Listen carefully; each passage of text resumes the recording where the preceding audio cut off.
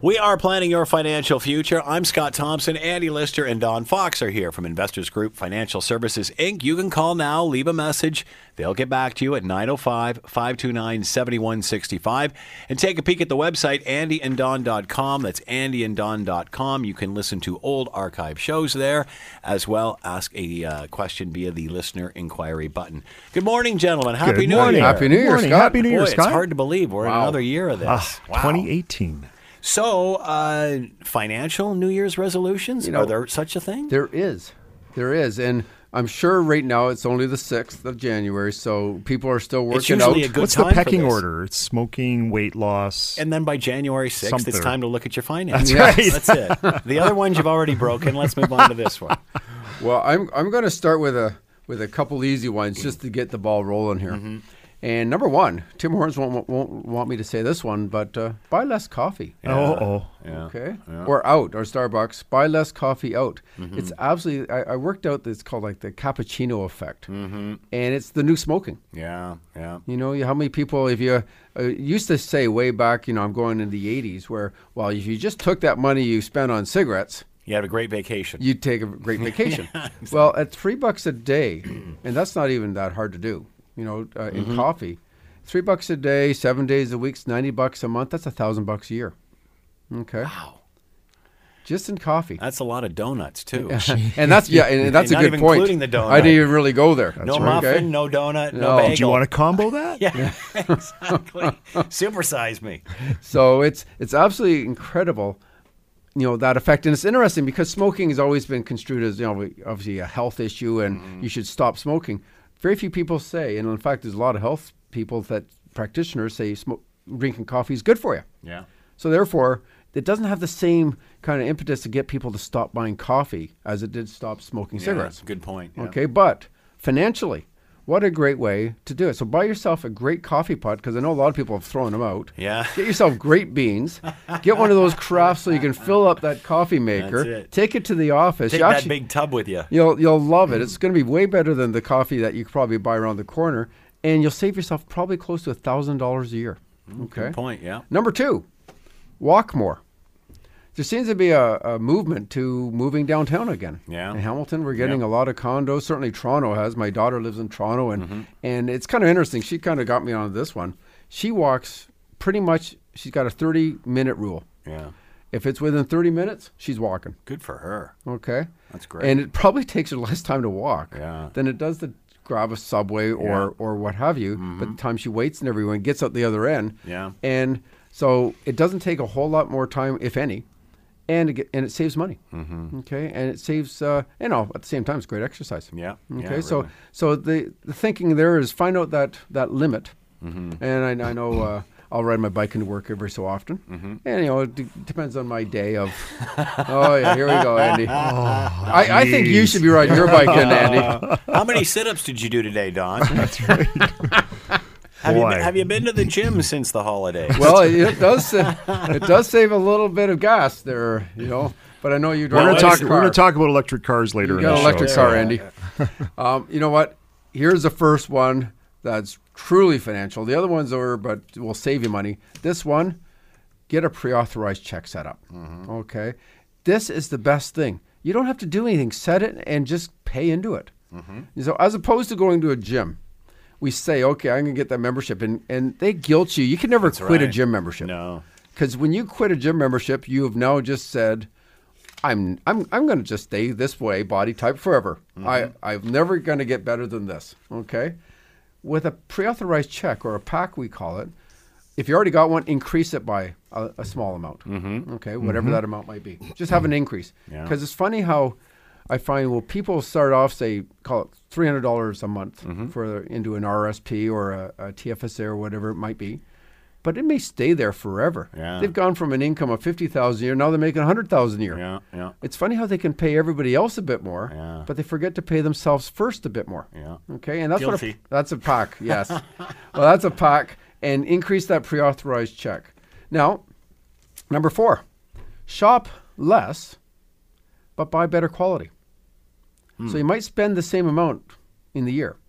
Okay, but the stuff will last longer. Yeah. And it's amazing how, I look at some of the suits I've bought over the years or good quality suits. It's hard to get rid of them because they still look great. And I paid a bit more for them. I was reading an article about people downsizing and just the stress of having to, all the things you've got. And some of them are large items. It could be pieces of furniture, clothing, etc.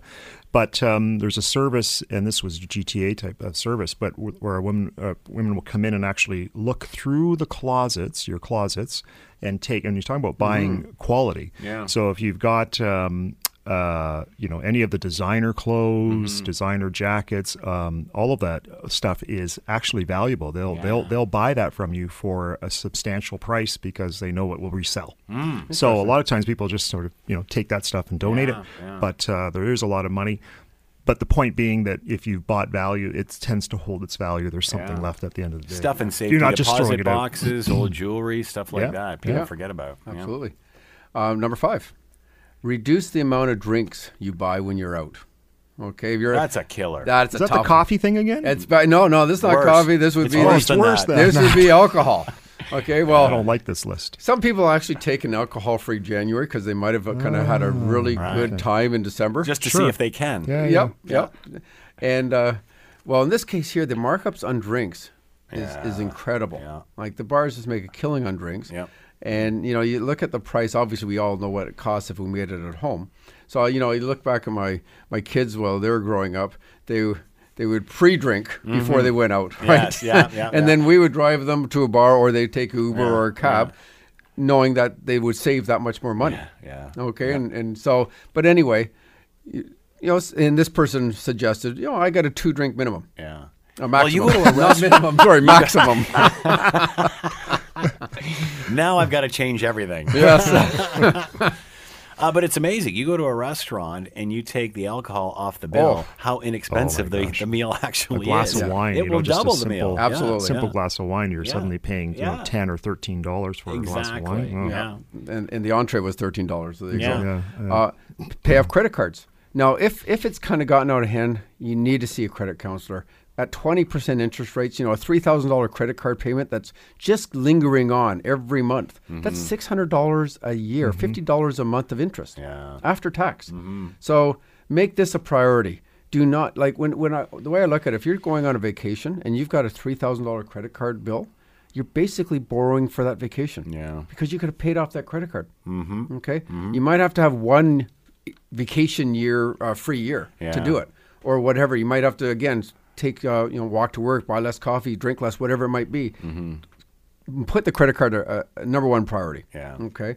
And on that note, never use the payday loan places. That's one of my biggest pet peeves. And they make credit cards look for beginners. Okay. The interest rates they charge. Okay. That's you graduate from credit cards to payday loans, really. Try taking a month off from takeout food. Make your lunches for 1 month.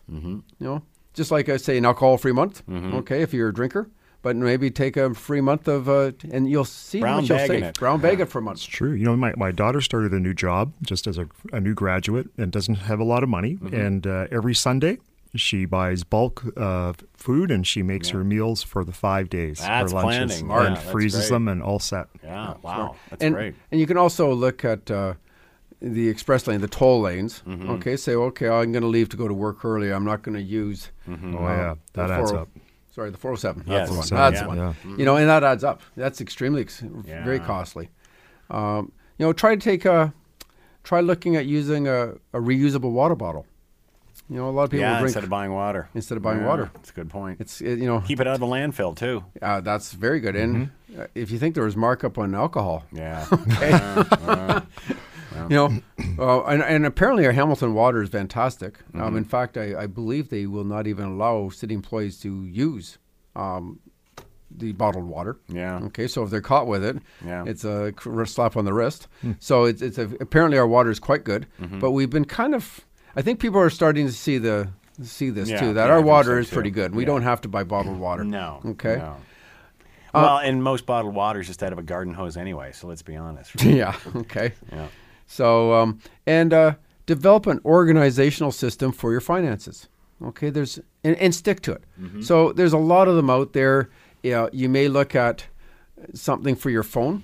There's a lot of the little apps that you can say, but whatever it is, use it. Yeah. Quicken, I know, is one that Andy and I have used a lot over the years, and it's a great way to see where your money's going.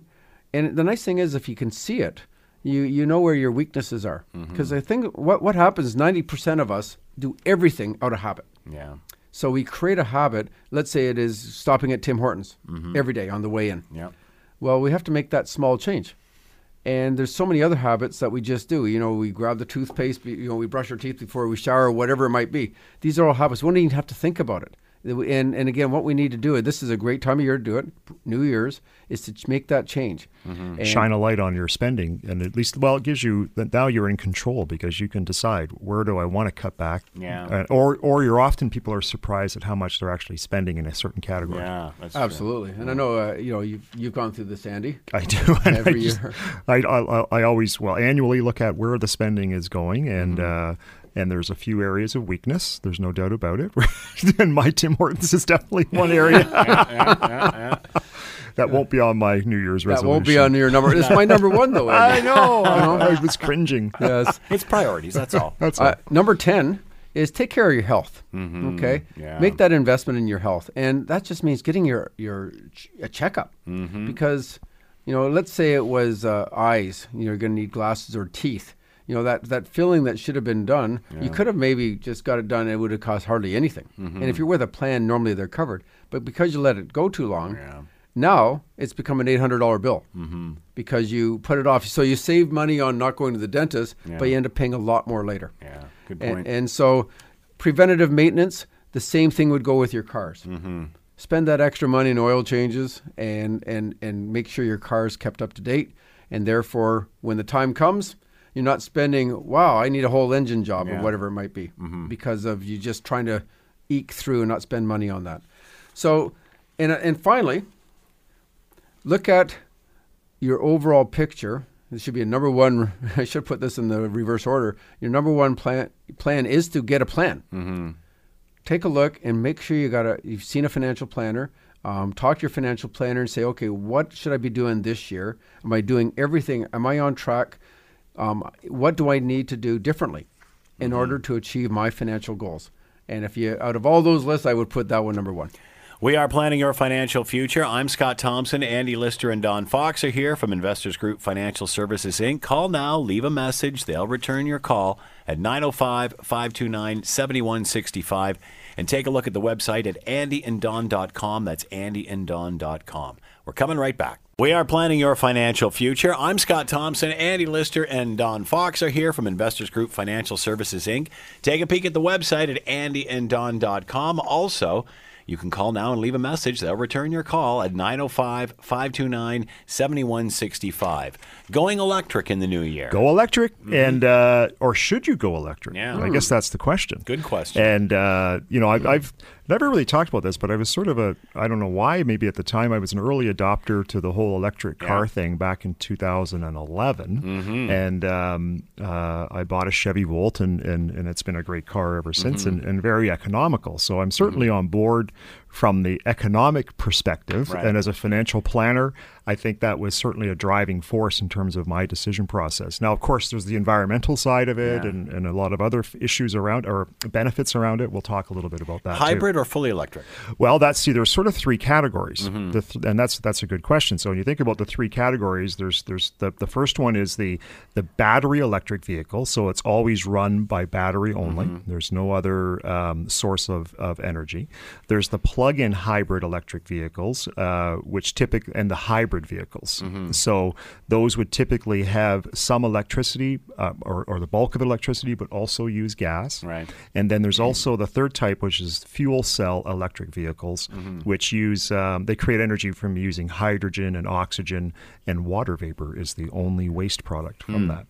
So those are the sort of three general categories, and I guess in thinking about should I go electric, I guess the question is it worth it over time? Yeah. And I'm sort of jumping on this now because I'm fearful that if we see a change of government in Ontario, I think that some of the subsidies are going to disappear or at least be maybe rolled back a bit. But the interesting projections are that the percentage of new cars sold globally that will be electric by the year 2040 is estimated to be 35%. 35% of cars sold globally by 2040 At will be least electric. partially electric or Partially fully. electric or Right. fully electric, Right. exactly. And so most people end up, whichever type of car they pick that has that electric, 95% of people are charging at home still. And the reason for that is typically, like in Canada right now, there's about 4,500 charging stations. And so this would be over and above at your home charging station as well.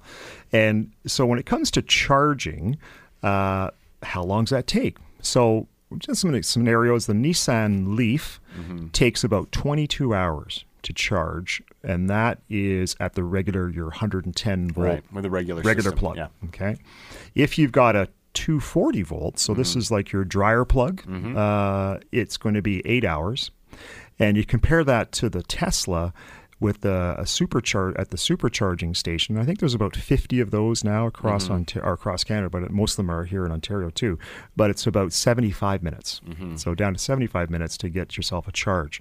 So the charging stations are building out that infrastructure. If you think about how many gas stations there are in the country compared to charging stations, it's coming though, and you can see them on the 401 in particular at all of the service center, the food rest stops, the rest stops. They're now building out all the electric charging capacity there as well. So you charged your car up overnight. How far can you go? Right, that's a good question. And there's a lot of anxiety. They call it, range anxiety over how long can I go if I ran out of electricity. With the Nissan Leaf, it's about 135 kilometers. So you've got maybe about a 50-kilometer trip each way. Leave a bit of reserve, maybe 60 at the most. So you have to think about that more as a local vehicle or commuter car. The new vehicle, the Chevy Bolt, that's Bolt with a B like Bob, it'll do 383 kilometers. So now you're in range of getting to Muskoka, your cottage without any problem, and with the opportunity to recharge along the way perhaps, or at your destination. Right. So that gives you a lot more room. The Hyundai Tucson, which is a fuel cell technology, and these are actually only available in Vancouver area right now, but they have about 400-kilometer range. And then we get into the big ones. The Tesla, the P100D, gives you 580 kilometers of range on a full charge. And so, today in the world, we've got about in Canada, we have about 20 million vehicles are on the road today. And really about 150,000 of those are electric cars that have been purchased since early 2000s that exist. The estimate is we'll probably have about 500,000 by the year 2020 because it is accelerating. There's no doubt about it. So what's the cost of going electric? And so just some price ranges. If you think about a new car, a Nissan Leaf is about $32,000. The Chevy Bolt with a B, Bolt, $42,000. The Hyundai Tucson, this is the fuel cell technology, only available by lease only in the Vancouver area. $3,600 down, a $600 monthly lease for 30 months. Your all-in cost about $21,600 for that vehicle over the course of the lease. The Tesla, the big daddy of them, the Tesla P100D is $134,500. Yikes. So we got to make the mathematical sense out of this, and from a financial planning perspective, is there a sweet spot? Does it make sense? And so a simple one is comparing the Ford Focus. So we have the Ford Focus gas powered, Right. and we have the Ford Focus electric. Right. So the Ford Focus gas powered is $25,875. The same vehicle in electric is $38,136. So we got a difference of about $12,261. But the Ontario government, this is where I was getting into the rebates, the Ontario government is giving you $10,000 back on that vehicle. So the gap between the electric vehicle and the gas-powered vehicle is only $2,200. Now, this is where, again, if you're sort of on the fence about electric, I'm thinking it's sooner is better than later in terms of the subsidies. And in addition to that, the Ontario government will also give you about $1,000 towards a home installation of your charging for unit. the unit. Yeah. So towards the cost for electrician and buying the actual charging unit itself. And so $2,200. So what does it cost? What are the actual potential savings? And if you look at the cost, about it's about $300 a year to run an electric vehicle if you're doing 20,000 kilometers. Okay, so that seems to be about a range. In my experience, it's been a little bit higher than that. I would say it's more about $500 a year in terms of my electricity cost, but I'm running about 23,000 kilometers a year. If you compare that to the Ford Focus that's using gas, it's about $1,200, $1,200 to $1,500 a year in terms of fuel. Maintenance is something that's a little bit different on each of them too, because on the electric car you don't have any moving parts. Like there's no transmission, there's no cylinders, there's no, like, the maintenance is far lower. Really, the only thing that I've had to change is tires, right, and brakes. Yeah. So I'm constantly doing brake work and tire work or updating the tires. But Other that's than that, it as far as regular. That's pretty much it. Yeah. Right. So on the Ford Focus, then, if you're saving about $1,000 a year, and I think I'm being conservative there, it really only takes about 2.5 years before you've broken even. Right. Maybe 3.5 years, depending on how much gas you're using or how much electricity you're using. But I think it's pretty powerful. Without a subsidy, right? Without a subsidy, it would take about 8 to 10 years to break even. So one of two things are going to happen. If the subsidies sort of fade away or decline, I think you're going to begin to see some downward pressure on the prices, because I'm curious in the back of my mind, I'm a bit skeptical. Are the manufacturers keeping the price beefing up up the price, knowing that there's these discounts? Interesting. Right. There are different, the subsidies are different. Like in BC, it's only $5,000, Quebec 8. So Ontario is very generous right now. Yeah. So overall, I think it's a good investment. I've had numbers of clients and numbers of colleagues that have gone ahead and bought electric vehicles, and they've asked me lots of questions.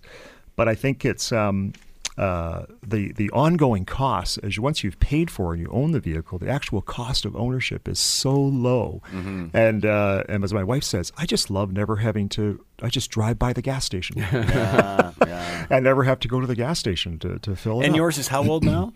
It's 6 years old. Right. Yeah. My big question would be, because I know somebody who has jumped on board this, but they decided to lease theirs. Okay. And their thinking was, because the technology is changing so quickly, and what you buy one year is different from another year, that they thought that the depreciation would be quite significant. Great question. Yeah. Because just, like if you buy a new one now compared to the one you have, is there much difference, right? Yeah. So what's the resale value? Well, so I bought the Chevy Volt in 2011, and it was a 2012 model, and at the time I leased it. Yeah. And for the exact same reasons that you're saying. Yeah. I thought this is brand new. Like I think I was I was the fifth one in Ontario to buy one of these things. So who knows how long they're going to last. The technology's changing. But they really didn't change too much from that. It didn't change in your case. That's right. So the lease ended, and I enjoyed the car so much I bought it out. Yeah. So now I owned it. Yeah. And then from that point forward, I was thinking, I mean, certainly the capacity to charge, the amount of range that you get on these cars has increased. Yeah. Now the battery itself is less efficient than it was when it was brand new. Ask you that. So on that vehicle, because it runs always under electricity, but there's a little gas generator, and that little gas generator kicks on as soon as the battery gets low and charges the batteries back up. Right. So that's when you use gas. So I'm using more gas than I was in the past. There's no doubt about that. But still, I'm still ahead. It still costs very little to now, operate on an when ongoing something basis. does break down, because the vehicle is 6 years old now, all of a sudden we're doing the auto show. I know. But it is a financial decision. The second biggest absolutely. purchase people make is cars. No, it makes total sense. And looking at gas versus electric or diesel, it used to be, where's the break-even point? Because you're paying more for the more efficient cars. Right. And so you got to look, is it really, are you look like, I'm going to save all this money. Well, if you only put in 10,000 kilometers a year, you may not save any money. It'll be very expensive. It's not a financial decision. It may be an environmental decision, but not a financial one. And that's a whole other side of it too. So we're just looking at what makes most sense financially. Right. Absolutely. So when something does go on this car, do you have any idea what goes? Do you have to replace that battery eventually? Or? I mean, that's an option that I haven't explored yet, but there is that thought, well, you know what, if it gets to the point where, so I was going to say it used to give me about 75 kilometers on a charge without that little gas engine having to kick in. So now, after 6 years of usage, it's down to about 40 kilometers on a charge. And then winter, it's less because the cold sucks out additional energy out of it, and the summer's the best. But there have been issues gone wrong, some basic issues, things like where it plugs in that charger, it basically lost its ability to read the charge, and so it was simply a reset. So it was kind of like rebooting your computer. Did you turn it off and start it again? That's exactly what it was. $135 later. So so really the costs haven't been a lot. So the car's been pretty reliable. It's just been the tires and rig. I change the oil once a year. You know how there's a gauge that tells you how much life is left in your oil? It's like you're at 90%, you're at 50%. And that's because it's got a combustion. And this is because it has a little generator in it, little gas generator. Like I'll go a year and it'll still be at 80%. Right. So I'll just change it because it's been sitting in there for a year. It just doesn't come on that often. Yeah. So out of 130,000 kilometers I've done, about 100,000 of that has been done under electricity, and about 30,000 have been done using that little gas generator. And it works that out. Yeah, it tells you exactly. You get a monthly report. It tells you exactly how much fuel you used and how much electricity you used. What about warranty? And so the warranty on the battery runs for 8 years, and the warranty on the car is like every other car in terms of the day-to-day operations of things like electric windows, etc. Like 4 years and.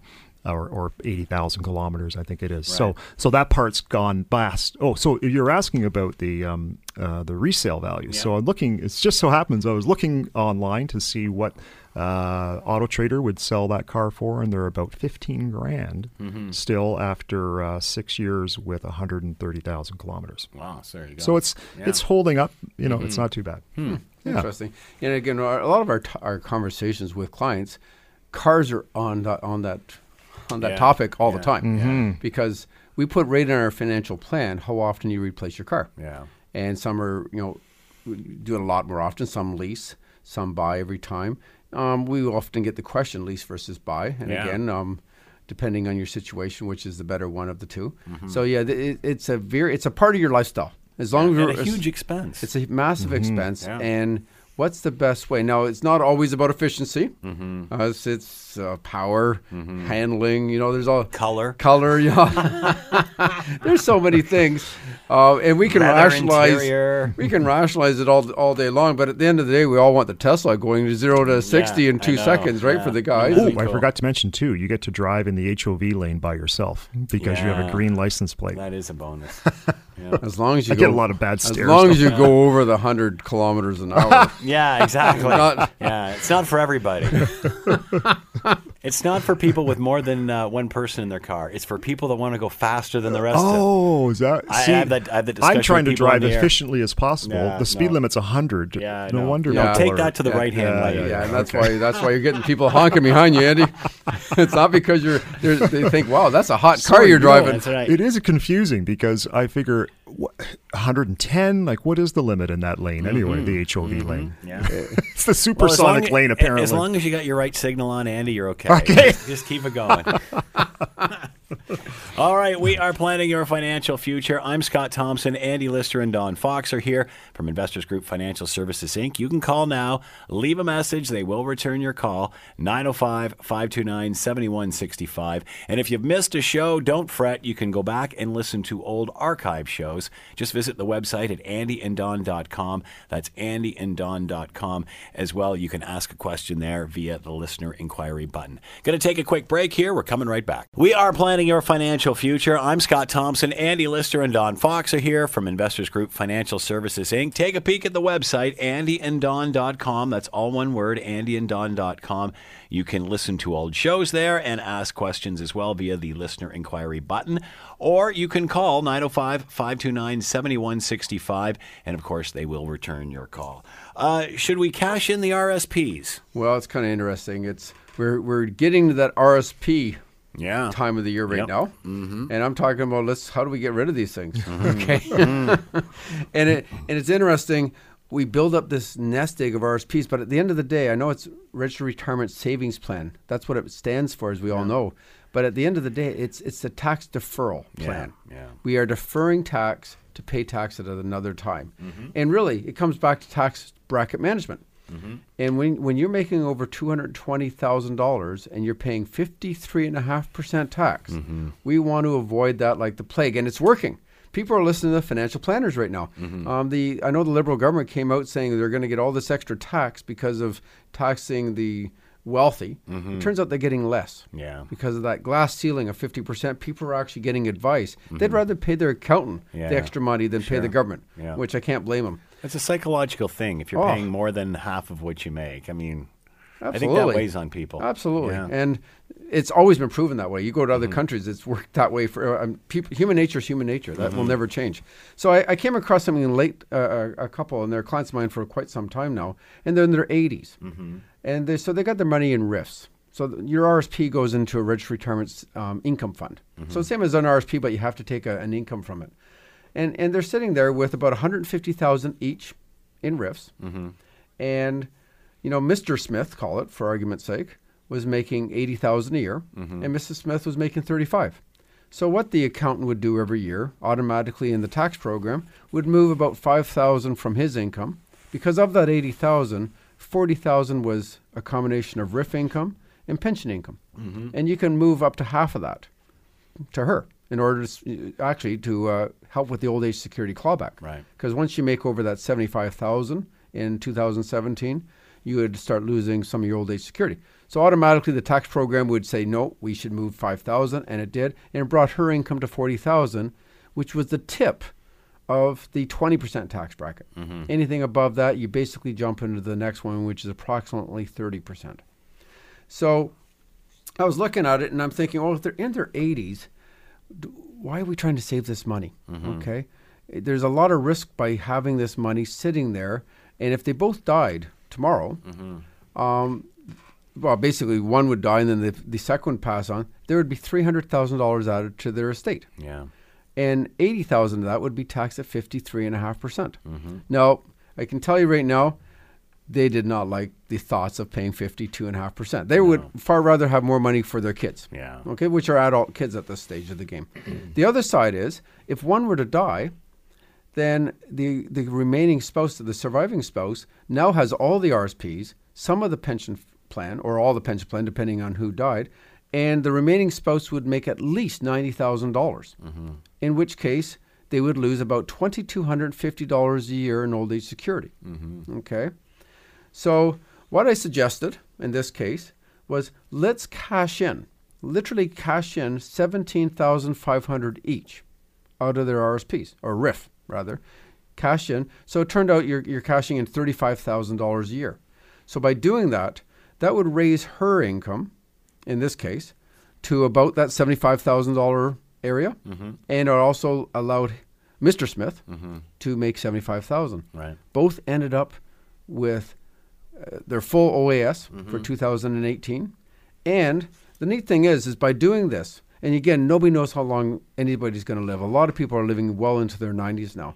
But in 5 years, their RIFs would be down to about $168,000. So their 300 is now down to 168. That's what we want. We want to get rid of the RIF money. We can take that money and we can move that money into other investments that produce capital gains, and therefore we have more control on when they'll be taxed. Now, in 10 years, at a 4% rate of return, they will have no more funds in RIFs. So here they would be in their early 90s if they lived that long, and their estate would have no big lump sum of tax to pay from the RIFs. Right. Now, we would then, so again, avoiding that 53.5% tax altogether, getting their full old age security all the way through to the day they died. And the best case is they're only paying 30% tax now. When they were working, they were saving at generally about a 40% tax bracket. So that's what we're trying to do here, folks. We want to save at 40%. We want to pay at 30 or less. And so many accountants are constantly looking at the 3 Ds: divide, defer, and deduct. And they always have this thing about, well, just defer the tax. Well, people don't live forever, okay? And one thing is, if you follow that deferring the tax, you're actually deferring this big lump sum of money that you saved in the RSPs to a 53.5% tax bracket. So why not move that money, put it in something that earns capital gains, and therefore you can elect to trigger that when you want, and even if you never triggered it, because at this time these people did not need the funds. Okay, that's why they could defer it anyway, because they didn't need the funds, so we can defer it as long as we want. But in this case here, we can put it in something that earns capital gains. If they want an income from it, I know Andy and I have talked about T-Series, and basically it's a return of capital. Okay, so you don't pay tax on any of your return of capital. But the nice thing is, from your estate and your kids' standpoint, if and when you, of course we all pass away, and death and taxes are, you all get them, but our job is save on the tax. Okay, we can't do much about the death, but in the worst case scenario, you're only going to pay 27% tax on a capital gain versus 53.5% tax on a RIF. We are planning your financial future. I'm Scott Thompson. Andy Lister and Don Fox are here from Investors Group Financial Services, Inc. Call now and leave a message. They'll return your call at 905-529-7165 and check out the website at andyanddon.com. We're coming right back. We are planning your financial future. I'm Scott Thompson. Andy Lister and Don Fox are here from Investors Group Financial Services, Inc. Check out the website, andyanddon.com. As well, you can also call now, leave a message. They will return your call at 905-529-7165. TFSA talk to finish off. Yeah, time to revisit the TFSA. And so for 2018, the contribution limit remained the same as 2017, so $5,500. But this is really becoming more of a powerful retirement tool. There's no doubt about it. We're starting to see larger, and it won't be long before we see, on a regular basis, seeing six-figure amounts in tax-free savings accounts. So if you have been maximizing all the way along, your total contributions, and this started in 2009. It started back at $5,000 in 2009. There was 1 year when it went up to $10,000, and then back to $5,000, and then $5,500 is sort of when we're sitting. So $57,500. $57,500 is the total amount that you could have contributed to your TFSA, and then plus growth over the years. And since 2009, we're now at a situation where we're seeing clients with over $100,000 in their TFSAs, including growth. So there's probably 5 main questions that we get asked about TFSAs. And the first one is the TFSA becoming more of a long-term savings tool? And I know we've talked about this before, but initially when it started off, people just thought of it as a short-term savings. I'm going to put my $5,000 in there, park it, and then if we're going to go on a trip or we're going to buy a car, we'll use it. So it was just for short term. And the concept was it was in a savings account. And I can't tell you how many times, especially in the early years, we had to re-educate people and clients about the fact that it's not just a savings account investment. In other words, earning 1 or 2%. It can be any type of investment that you're currently using in your RRSPs or RIFs can go into the TFSA plan. So it's definitely growing by that perspective. You think about a $5,000 investment in 2009. If you earned 5%, you made $250. But now with $57,000 in there, you're making $2,850 at 5%, and that's all tax free. Question 2: what's the one mistake people make with their TFSAs? And I'm going to say there's 2, but number 1 is usually around withdrawals. So the confusion around I'm taking money out, I'm putting money in, and I find that the CRA website is really poor. Well, I'm not going to necessarily blame CRA 100% because it's also the responsibility of your financial institution to properly record and provide that information to CRA so that their database can be accurate and up to date. So we'll often find that sometimes it's 6 months, 12 months behind. They're not adding in that information. And so people might have a false impression about how much room they have.